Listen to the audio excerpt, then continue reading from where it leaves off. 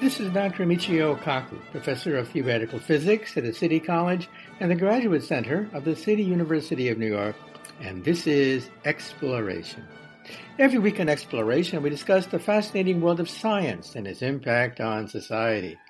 And today, leading off, we're going to summarize some of the top stories of the past week. The lead story today concerns a nagging question. Where did the coronavirus come from anyway? Was it weaponized by the Chinese? Did it occur naturally because of evolution or some random mutation? Well, the United States government has denied funding for what is called gain-of-function research to perhaps weaponize a deadly virus like this. Now it turns out that, egg on the faces of NIH officials. A top NIH official has now admitted that yes, the United States taxpayer did in fact fund to the tune of $600,000 research at the Wuhan Institute of Virology, which was in some sense doing research to make the bat virus even deadlier than it really was.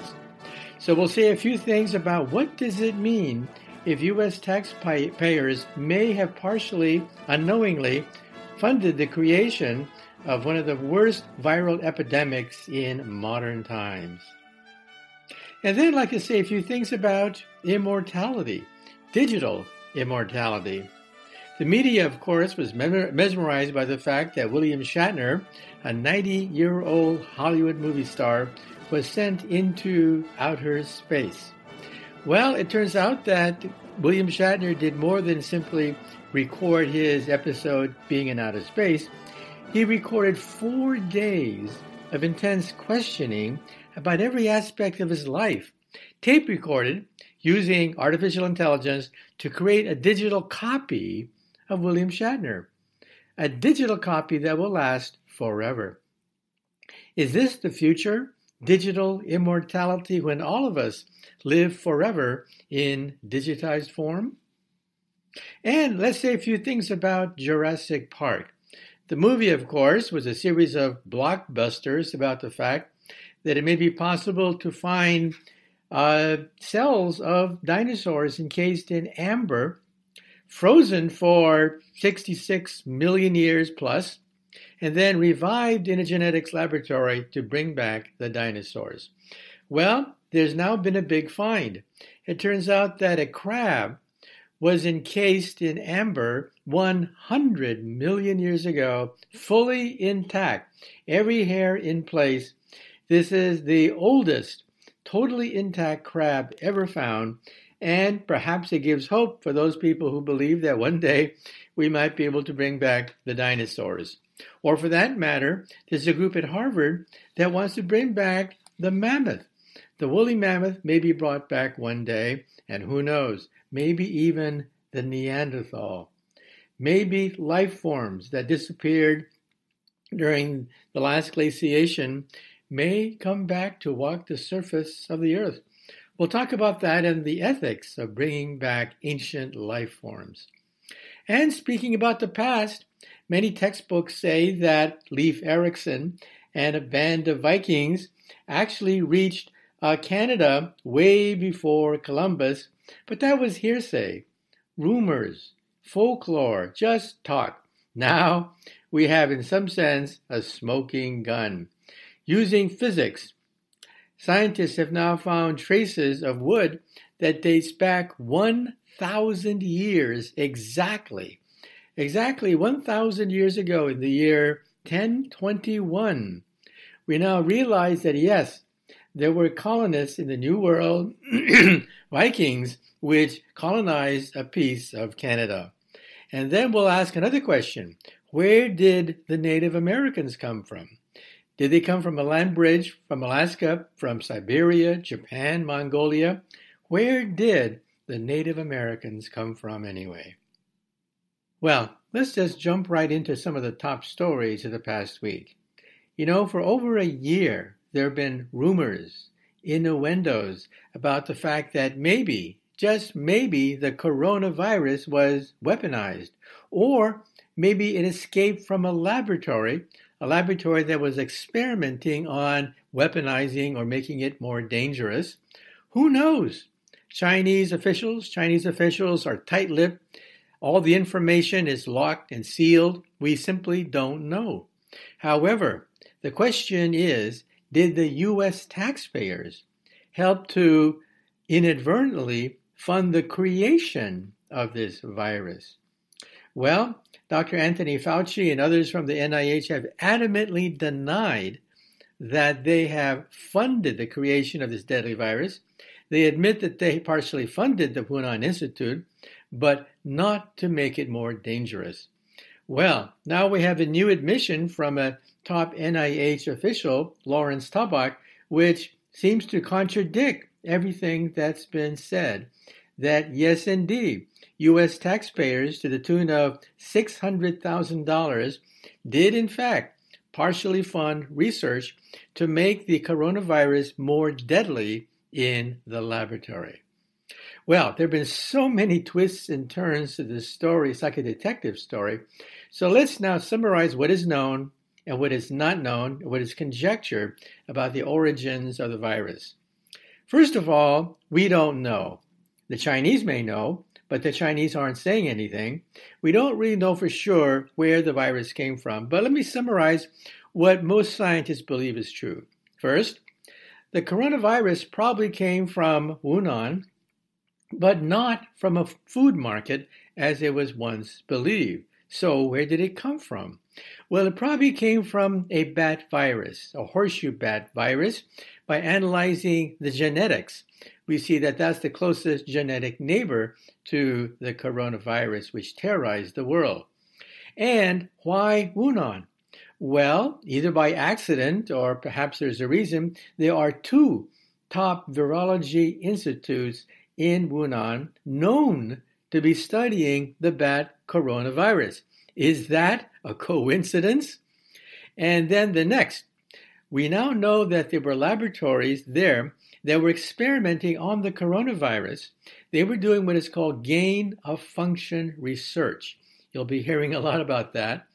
Gain of function research means conducting experiments which may actually increase its ability, the ability to infect and sicken and perhaps even kill humans.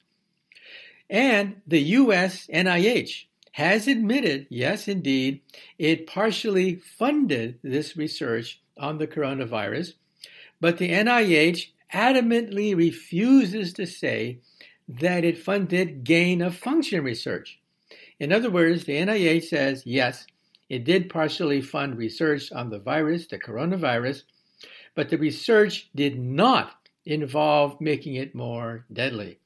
And in fact, Dr. Anthony Fauci has adamantly denied that U.S. funding, that is money from U.S. taxpayers, funded any gain of function research. Now, of course, the Chinese government, they know, but they're stonewalling any investigation. So these allegations are just that, allegations. But now, here's the latest twist. Just a few days ago, a top NIH official, Lawrence Tabak, publicly admitted for the first time that U.S. taxpayers, yes, indeed, helped to fund gain of function research on the bat coronavirus. The research money, in fact, was funneled through the EcoHealth Alliance, a U.S. nonprofit agency. And where did the money go? Well, $600,000 went to the Wuhan Institute of Virology. In fact, Lawrence Tabak goes into details as to what they were actually doing with this money. In this research, the Chinese took mice in two categories. The first category of mice were infected with a modified virus. Now, the virus has what is called a spike protein. The spike protein is like a key. It then inserts this key into a receptor in a healthy cell called the ACE receptor. So you got that? The spike protein, a spike on the virus, binds with the receptor on a healthy cell called the ACE receptor. Well, this report says that they found that the modified virus had increased ability to bind with healthy cells, making them more infectious, more deadly. This is a tremendous admission. The details of a gain-of-function research on a deadly virus in a laboratory, unfortunately, with results that cannot be independently confirmed. So, what's the conclusion from this rather stunning admission from a top NIH official? Well, maybe nothing. You see, you need a smoking gun. You have to connect the dots. Just because they were doing gain-of-function research, making the bat coronavirus more deadly, doesn't necessarily mean that the virus jumped out of the laboratory and then infected the world's population. There's no direct smoking gun. However, let's take the worst case scenario. In the worst case scenario, let's say this virus was in fact weaponized, in fact inadvertently weaponized, but it was an artificial creation of the laboratory. Perhaps it accidentally infected one of the workers who then spread the virus around the world. Now, unfortunately, this rather important result may get lost in the political football of congressional hearings. Tremendous grandstanding is, of course, one of the byproducts of this, but it's something to think about. The fact that your taxpayers' money may, I'm not saying did, but may in fact have partially funded this virus. We'll wait and see. Also, immortality is in the news, digital immortality.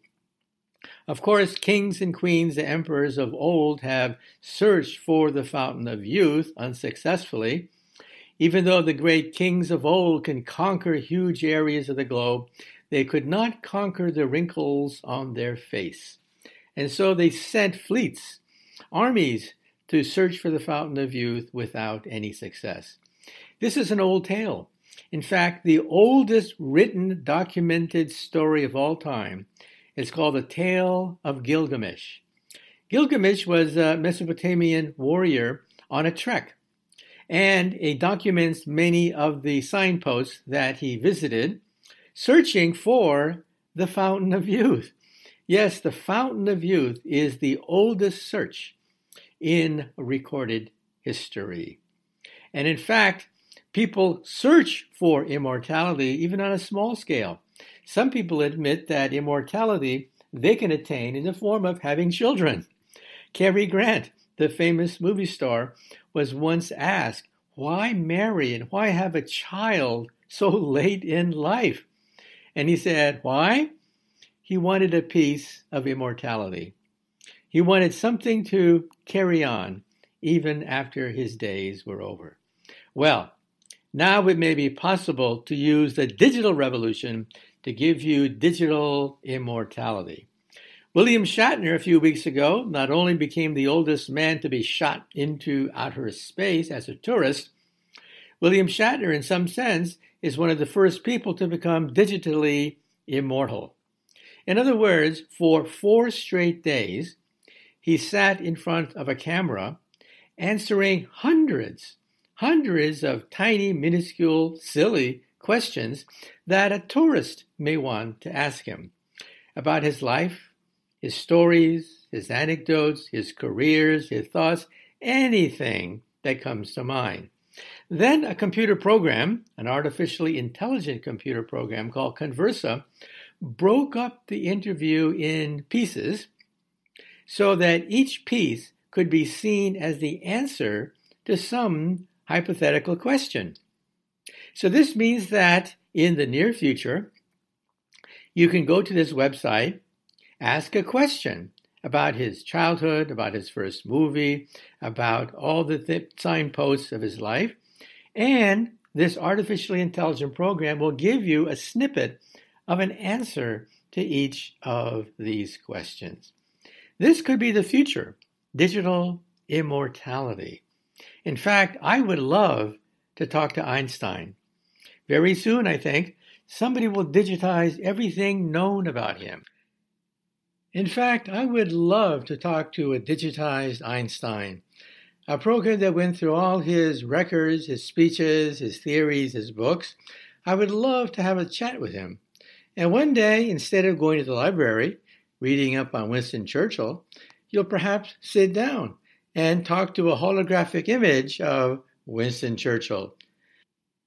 You know, when you see advertisements for things like Ancestry.com or 23andMe, you get the idea that maybe, just maybe, you have a connection with your distant ancestors.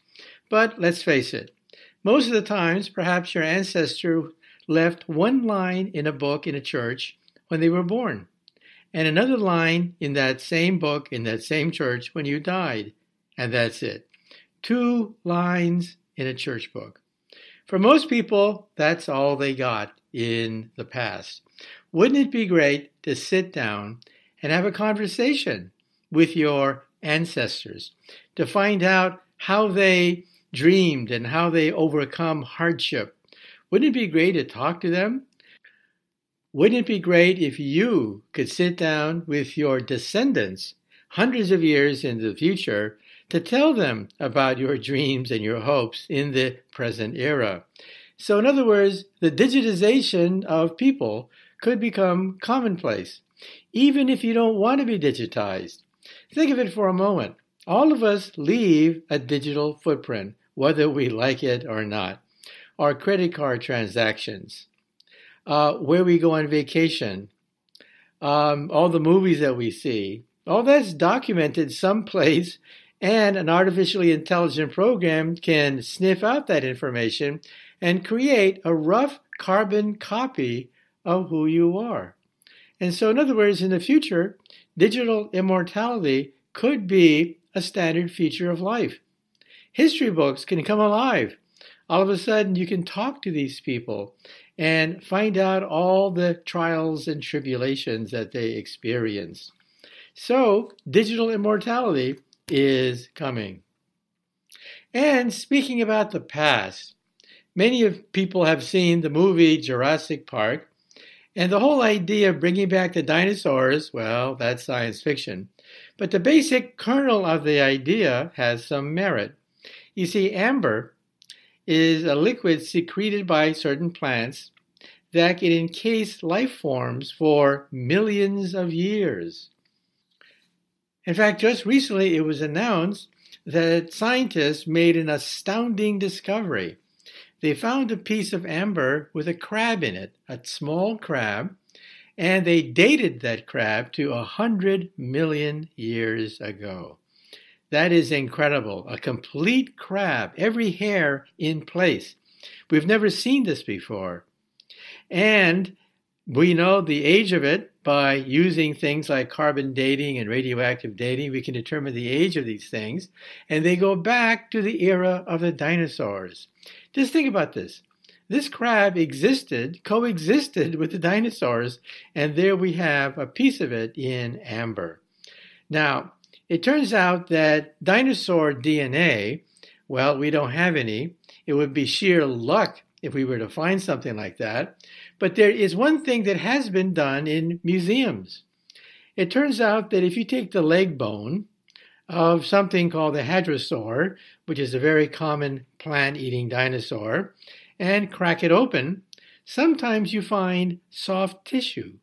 That's right, soft tissue inside the leg bone. This is amazing. At one point, we thought that the fossilized remains of the dinosaurs were just that, fossils. All the soft tissue was replaced by crystals, by sand, by different minerals.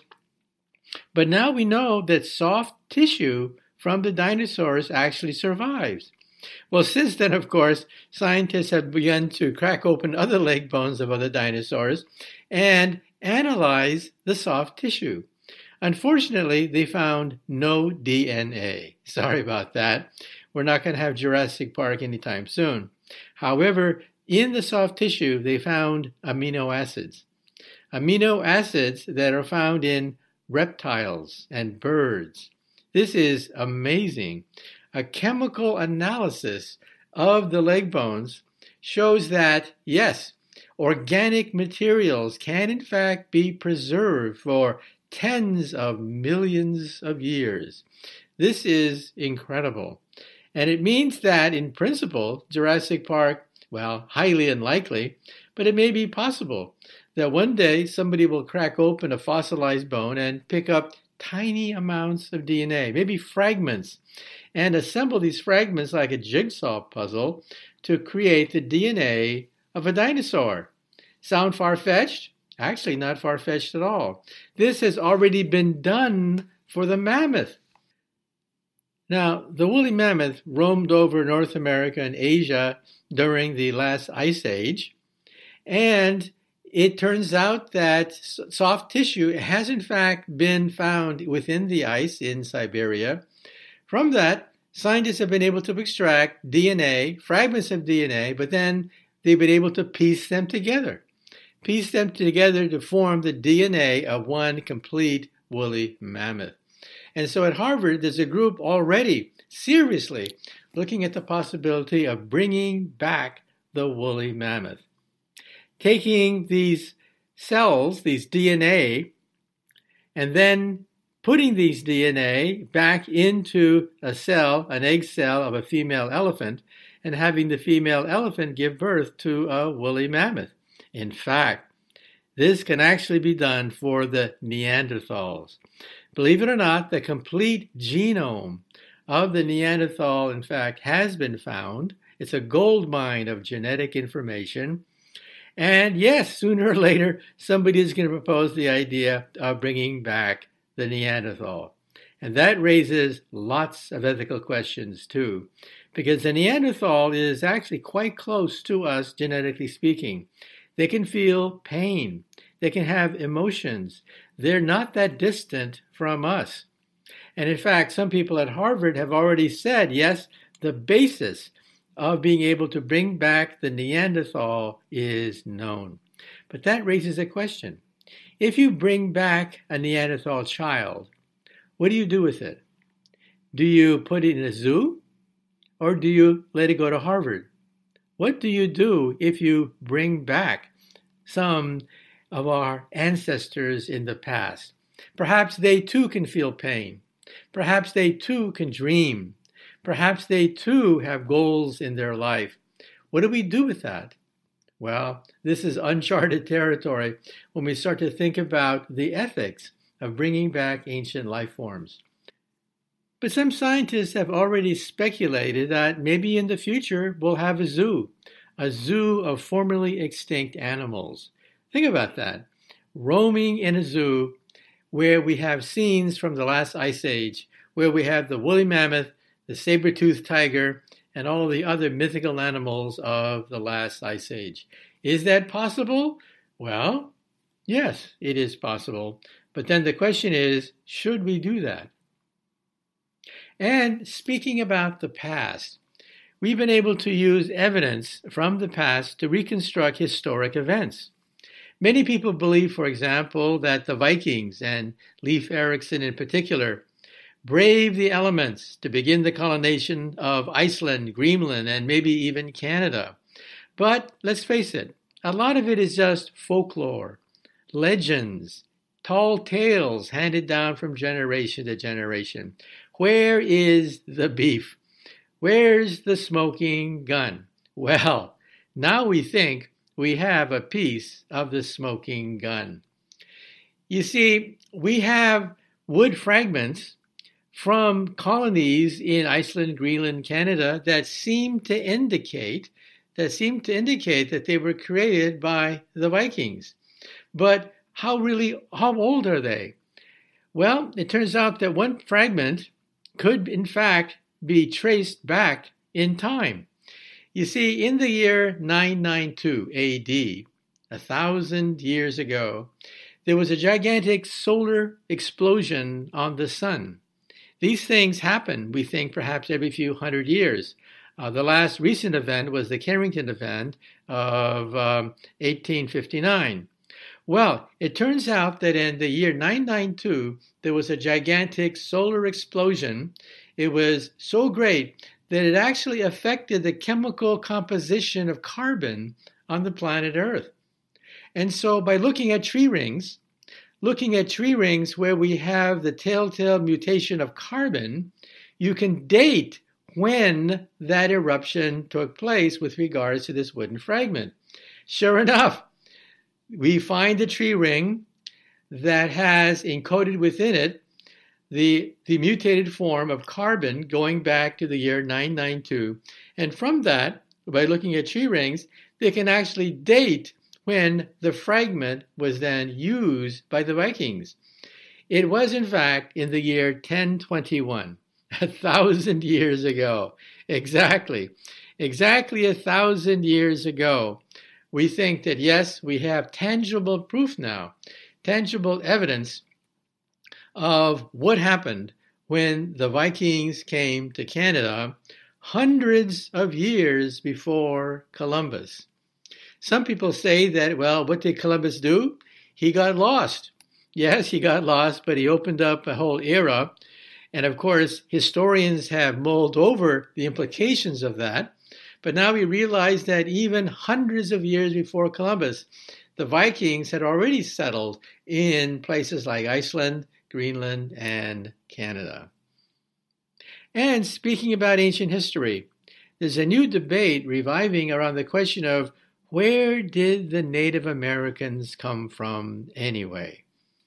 Well, if you take a look at the map of the world, we realize, first of all, that genetics tells us that humanity probably started in Africa, but then the Great Migration took place roughly 70,000 years ago, as modern humans, who look just like us, went through the Middle East and then went into Central Europe, and at least one branch at that point split. Some of them went west toward Western Europe and became the Europeans. Another branch fissioned off and went into Asia, becoming the Asian people. Some of them kept on going into Alaska and into the Americas. And we find fragments of this because 10,000 years ago we had the Ice Age. Well, the question is, where did specifically the Native Americans come from? Until recently, many archaeologists thought that the Native American people came from Japan. The ancient people of Japan, called the Jomon people, perhaps they are the originators of the Native Americans. Well, by analyzing the teeth of the Jomon people and the teeth of the Americans and DNA, it turns out that that theory is now being put on the back burners. So the surviving theory still is that the Native American people came in waves, at least 3 waves, perhaps from Siberia and Mongolia, and then from then they were able to then enter through Alaska into Canada and to colonize the New World.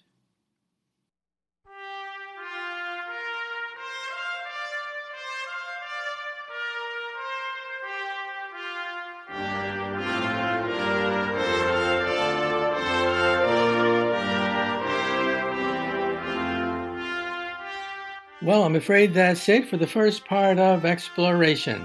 In the second part of exploration, we're going to talk about human nature with controversial psychologist Steven Pinker of Harvard University, author of a number of controversial books, including The Blank Slate.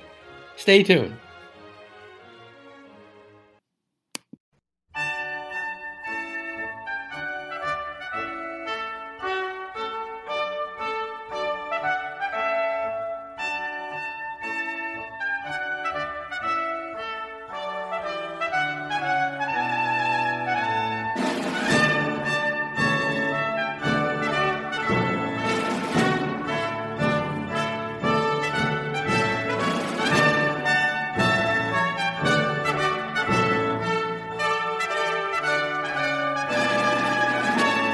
Welcome.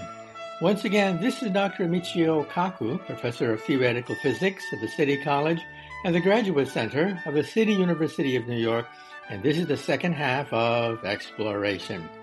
In the second half, we're going to bring on Professor Steven Pinker of Harvard University, Professor of Psychology and a very well-known but very controversial figure in the domain of, well, social politics. We're going to talk about his famous book, The Blank Slate, where he talks about the relationship between things that are hardwired at birth by our genes and things that we learn and are accustomed to by experience. In other words, where do we draw the line when it comes to behavior? How much of it is programmed at birth by our genes, and how much is learned by society and by teaching? Well, he takes the position that the blank slate, well, maybe it went too far, that we have to understand the genetic component to human behavior. Now, the pendulum swings back and forth. For example, in the 1930s, the pendulum was swinging in the other direction. And of course, the most horrendous example of this was the rise of Nazi Germany. The Germans, the Nazi German philosophy, said that there's certain inferior genes, certain inferior peoples that should be wiped out. So that's when the pendulum went way, way off to the right. However, some people think that maybe the pendulum is going too far to the left. That is, the left seems to think that in some sense we are infinitely pliable, that simply by education we can bring people up to the highest levels of society, that we are not prisoners of our genes. Well, what about the data? Perhaps the most authoritative look at this is the twin studies, where you take twins that, of course, are born of the same mother, they're genetically identical, but they're raised in different social environments. And then you follow them for years and years. You give them all sorts of tests, and what you find is very interesting.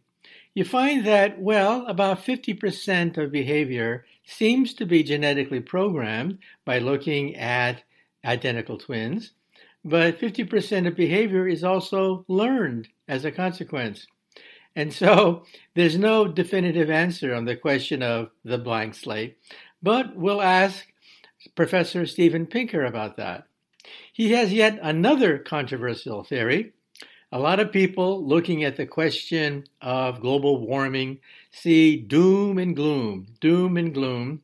However, Professor Pinker is actually more optimistic on this question of social violence.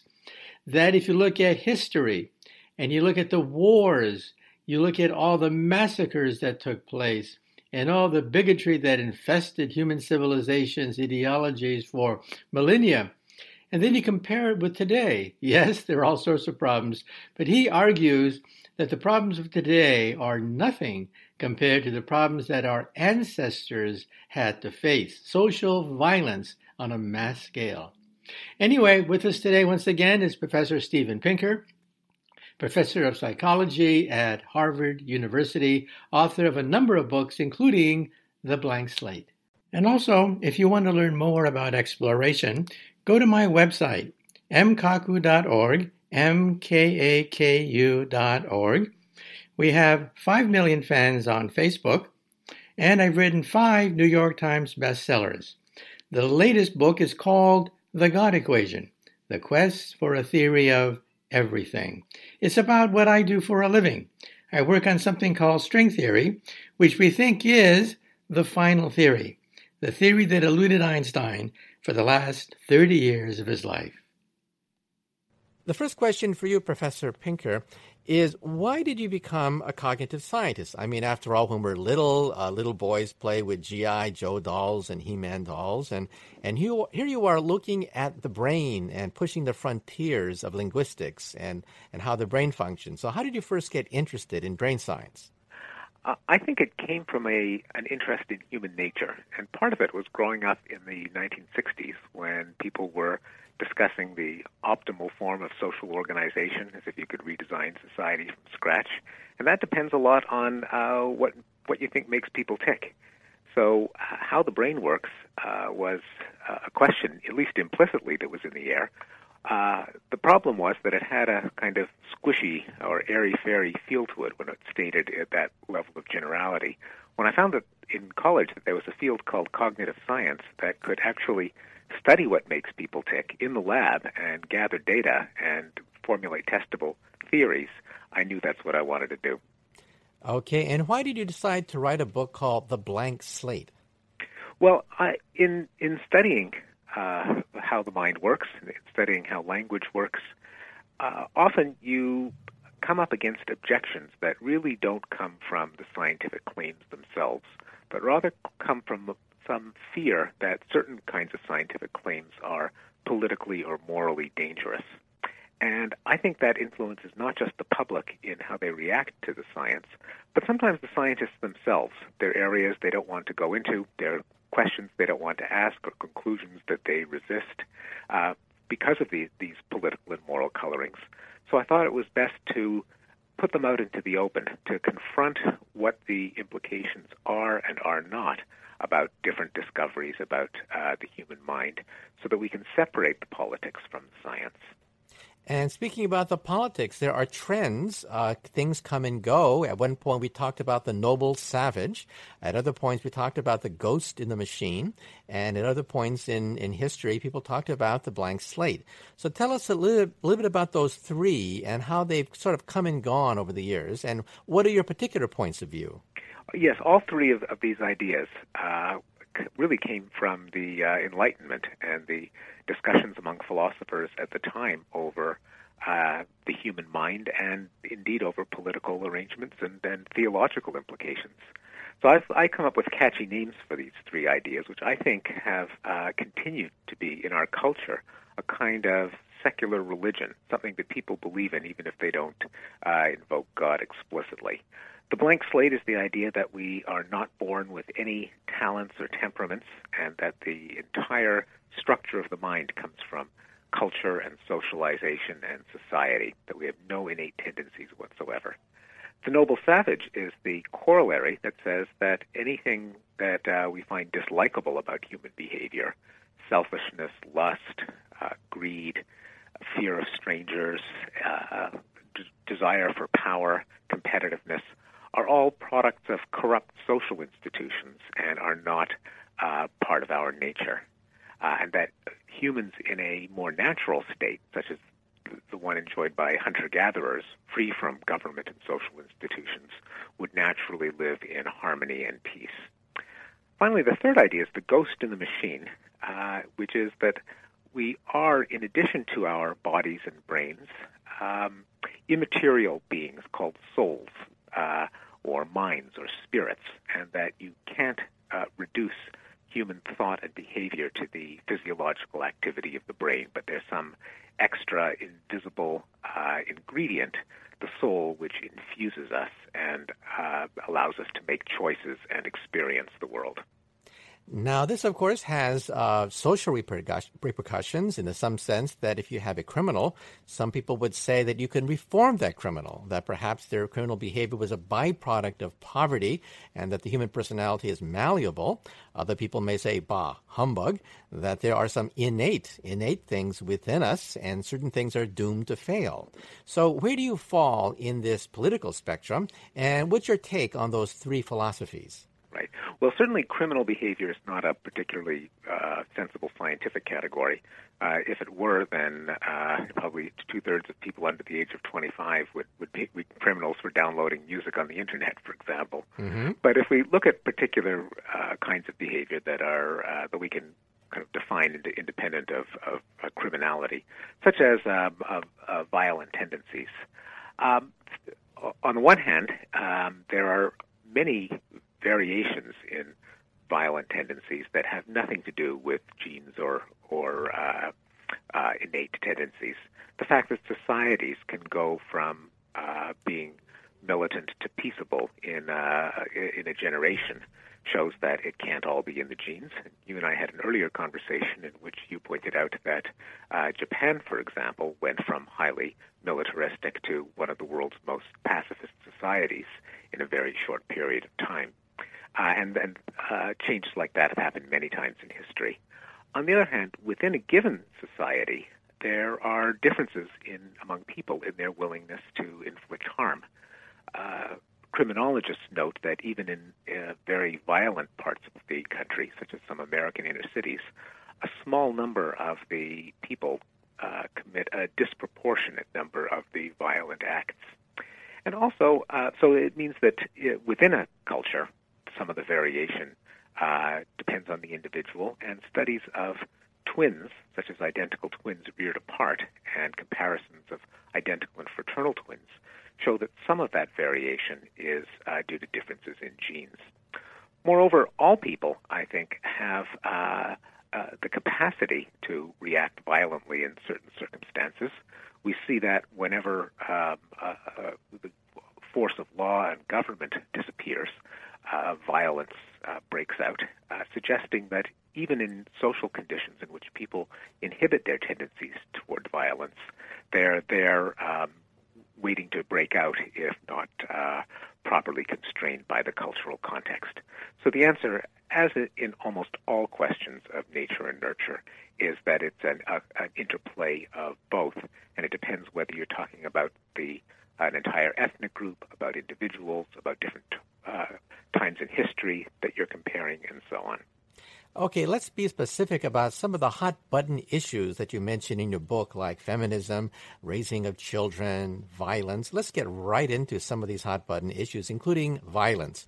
Now, a liberal may approach this issue by saying if you take a look at an unemployed male in a poor area, well, there seems to be a gene for violence, and that is the male gene. However, the way to deal with it is not to have some kind of eugenics, but to give them a job. Studies have shown that when male criminals get married, their crime rate drops enormously, and the key to getting married is having economic stability, and the key to that is jobs. So liberal would say perhaps jobs is the way to deal with the problem, and however, a conservative may come in and say, now, wait a minute, sometimes you can't rehabilitate people. Sometimes it's a waste of money to do these things. Well, where do you fit on some of these things, and what do you think should be done on the question of violence in society? Well, I think the positions aren't mutually exclusive, and I think both of them have merit. Certainly, there are many data, including studies of changes in hormones, that show that when men hitch up and get married, their tendency toward violence goes down, for reasons that many evolutionary psychologists have discussed, such as that men, when they are competing for a mate, will strive for a reputation for toughness and status and esteem, which will include inflicting revenge on anyone who disses them or compromises their interests. And so if you have men in a situation in which they're more likely to get married, they'll spend less of their energy competing on the streets, and indeed their testosterone levels and other hormones will go down in response. Certainly the idea that providing economic conditions in which men can find jobs would likely lead to a reduction in the crime rate, although criminologists will also say that there's a lot of fluctuation in the crime rate that can't be explained by economic conditions, such as in the last 3 years there's been a reduction in the crime rate even as the economy has gotten worse. There's a lot of the fluctuation of crime rates that no one understands, is my understanding. But in addition, holding all of that constant, whether the crime rate is high or the crime rate is low, there are some individuals who have an utterly callous attitude towards the suffering or well-being of other people. These are the people we call psychopaths. There is evidence that psychopaths can't be rehabilitated, that psychopathy may be partly genetic, partly due to unknown causes. And in cases like that, I think one has to not be too romantic and say if we release someone who has raped or tortured or killed, and we don't know what to do with them, we might be better off preventing them from harming other innocent women or children or adults in the future. And the willingness to incapacitate someone who has a high probability of harming someone else doesn't preclude attention to more general social and political changes that might lead to a reduction in crime statistically across the whole country. Well, let me play devil's advocate for a moment. A liberal may come in at this point and say that, well, the bulk of crimes are committed by unsocialized males of single mothers. And on each point, they are social problems. The fact that there is a single mother, the fact that you have an unsocialized male, son of an of a single mother. These are things that can be rectified through social policy. Conservatives say, not so fast, not so fast. There are innate human characteristics which are very difficult to unwire. What are your thoughts about whether or not it's possible through social policy to change these unsocialized males of single mothers, or whether that's really the problem at all? Yes. Well, there are a number of issues. I mean, again, these aren't mutually exclusive, but there may be some individuals who are more prone to violence in just about any social situation. There may be some that are more prone to violence in some circumstances, such as after growing up in a tough neighborhood where you've got to defend your interests by a reputation for machismo, whereas in another circumstance they might enhance their reputation by verbal argumentation or by competing in music.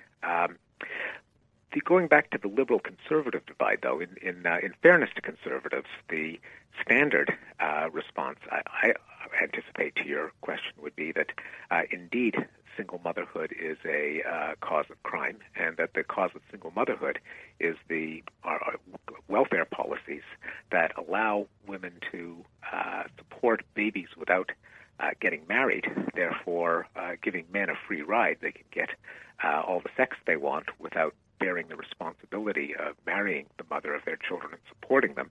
If you've got the government taking over the role of husbands and fathers, there'll be less of a demand for husbands and fathers, and you'll have more single mothers and hence more crime. I think that is the more standard conservative response to your question. Concerns about eugenics and bad seeds and violent genes are actually pretty rare among conservatives over the past few decades. Okay, let's also talk about the institution of war. A liberal may say that perhaps we should try more negotiations, perhaps more reason.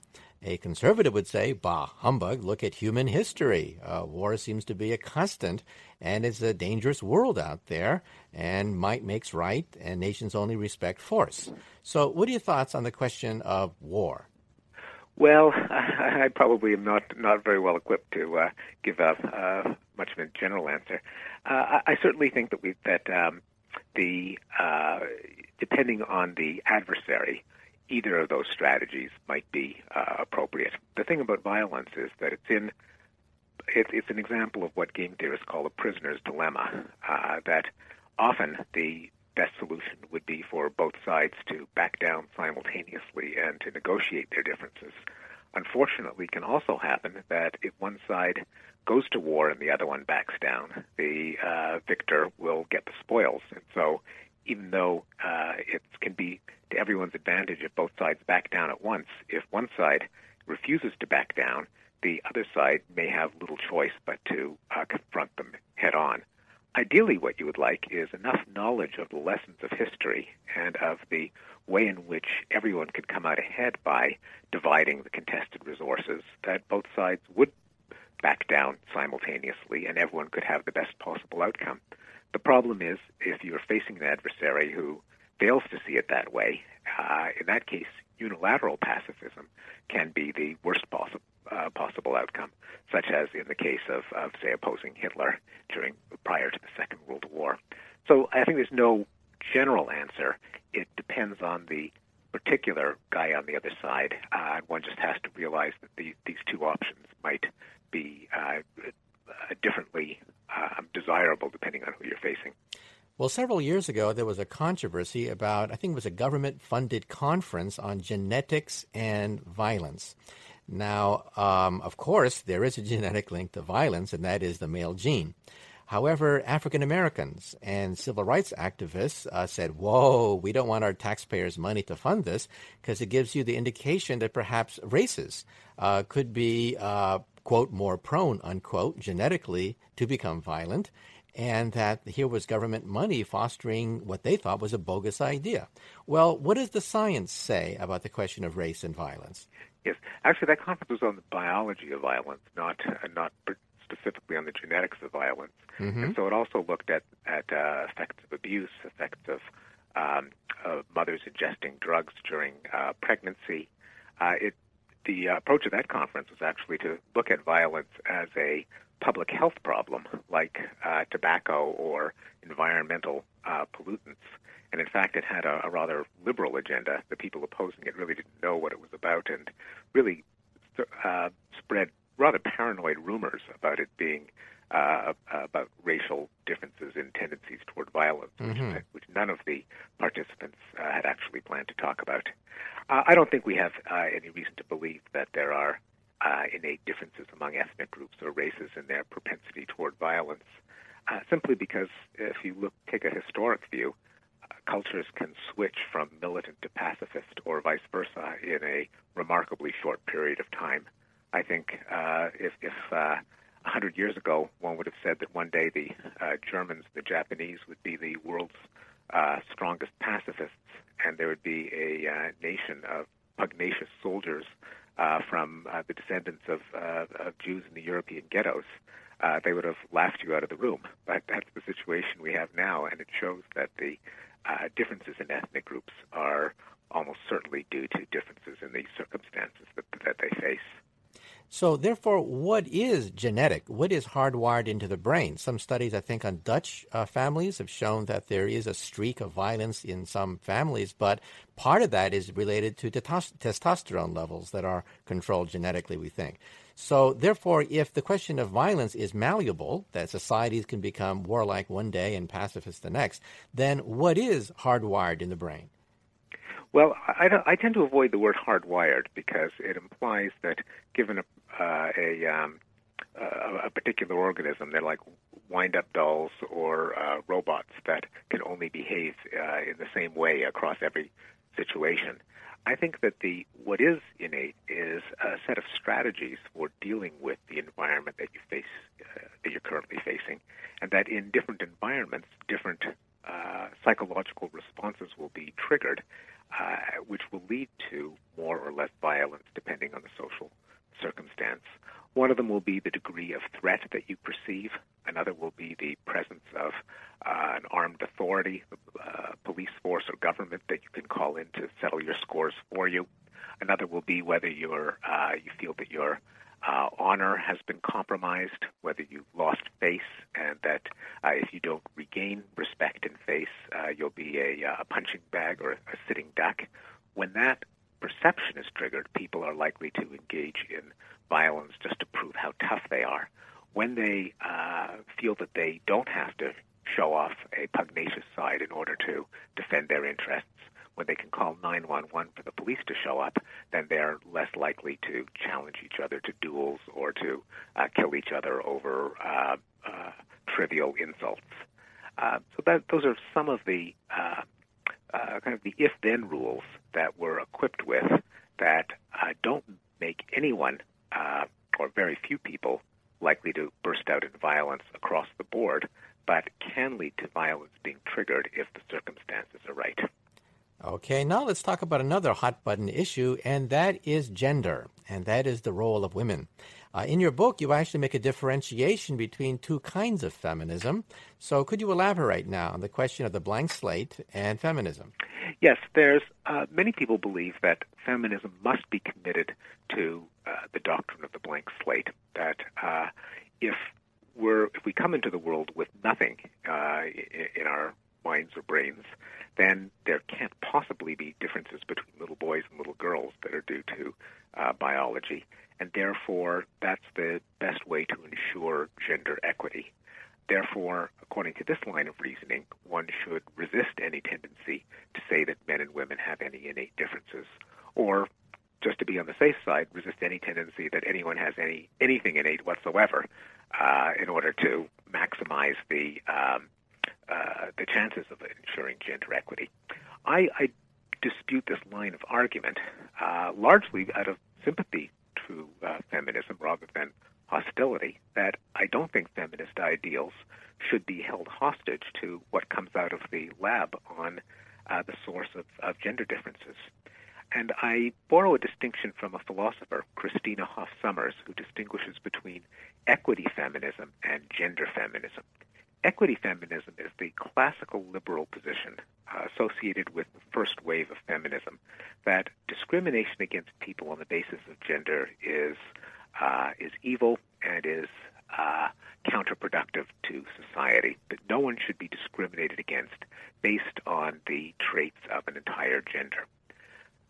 Gender feminism, on the other hand, is the belief that men and women are born identical, and that all differences between the sexes come from socialization, and that there is a vast male conspiracy to hold women down, which is the source of all differences between the sexes. The problem with gender feminism is that it's an empirical hypothesis. As the hypothesis begins to be disproven, in fact, it's already been disproven, it makes feminism vulnerable. Anti-feminists could say, well, the basis of feminism, that boys and girls are identical, has been refuted. Therefore, let's go back to the 50s. I think a way to protect feminism is to say that questions of equity, of non-discrimination, are independent of statistical differences between the sexes or their source, and we should separate our commitment to equity from our empirical studies of where sex differences come from.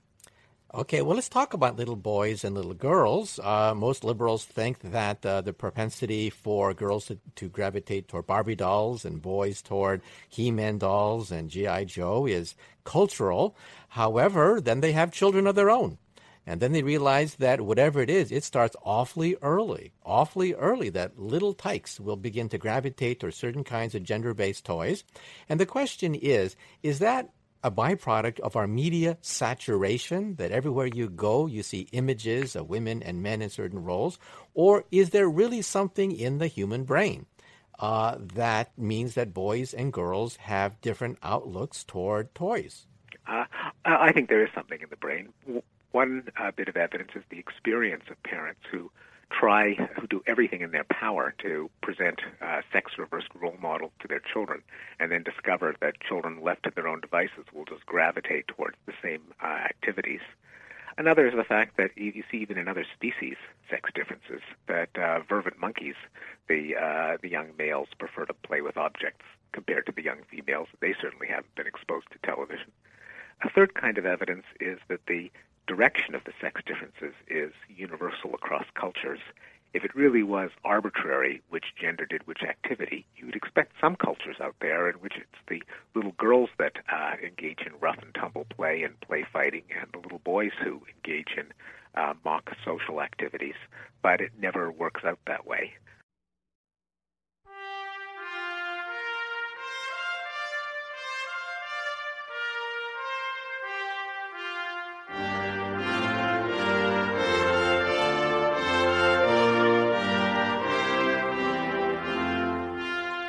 Well, I'm afraid that's it for Exploration. Once again, this is Dr. Michio Kaku for Exploration.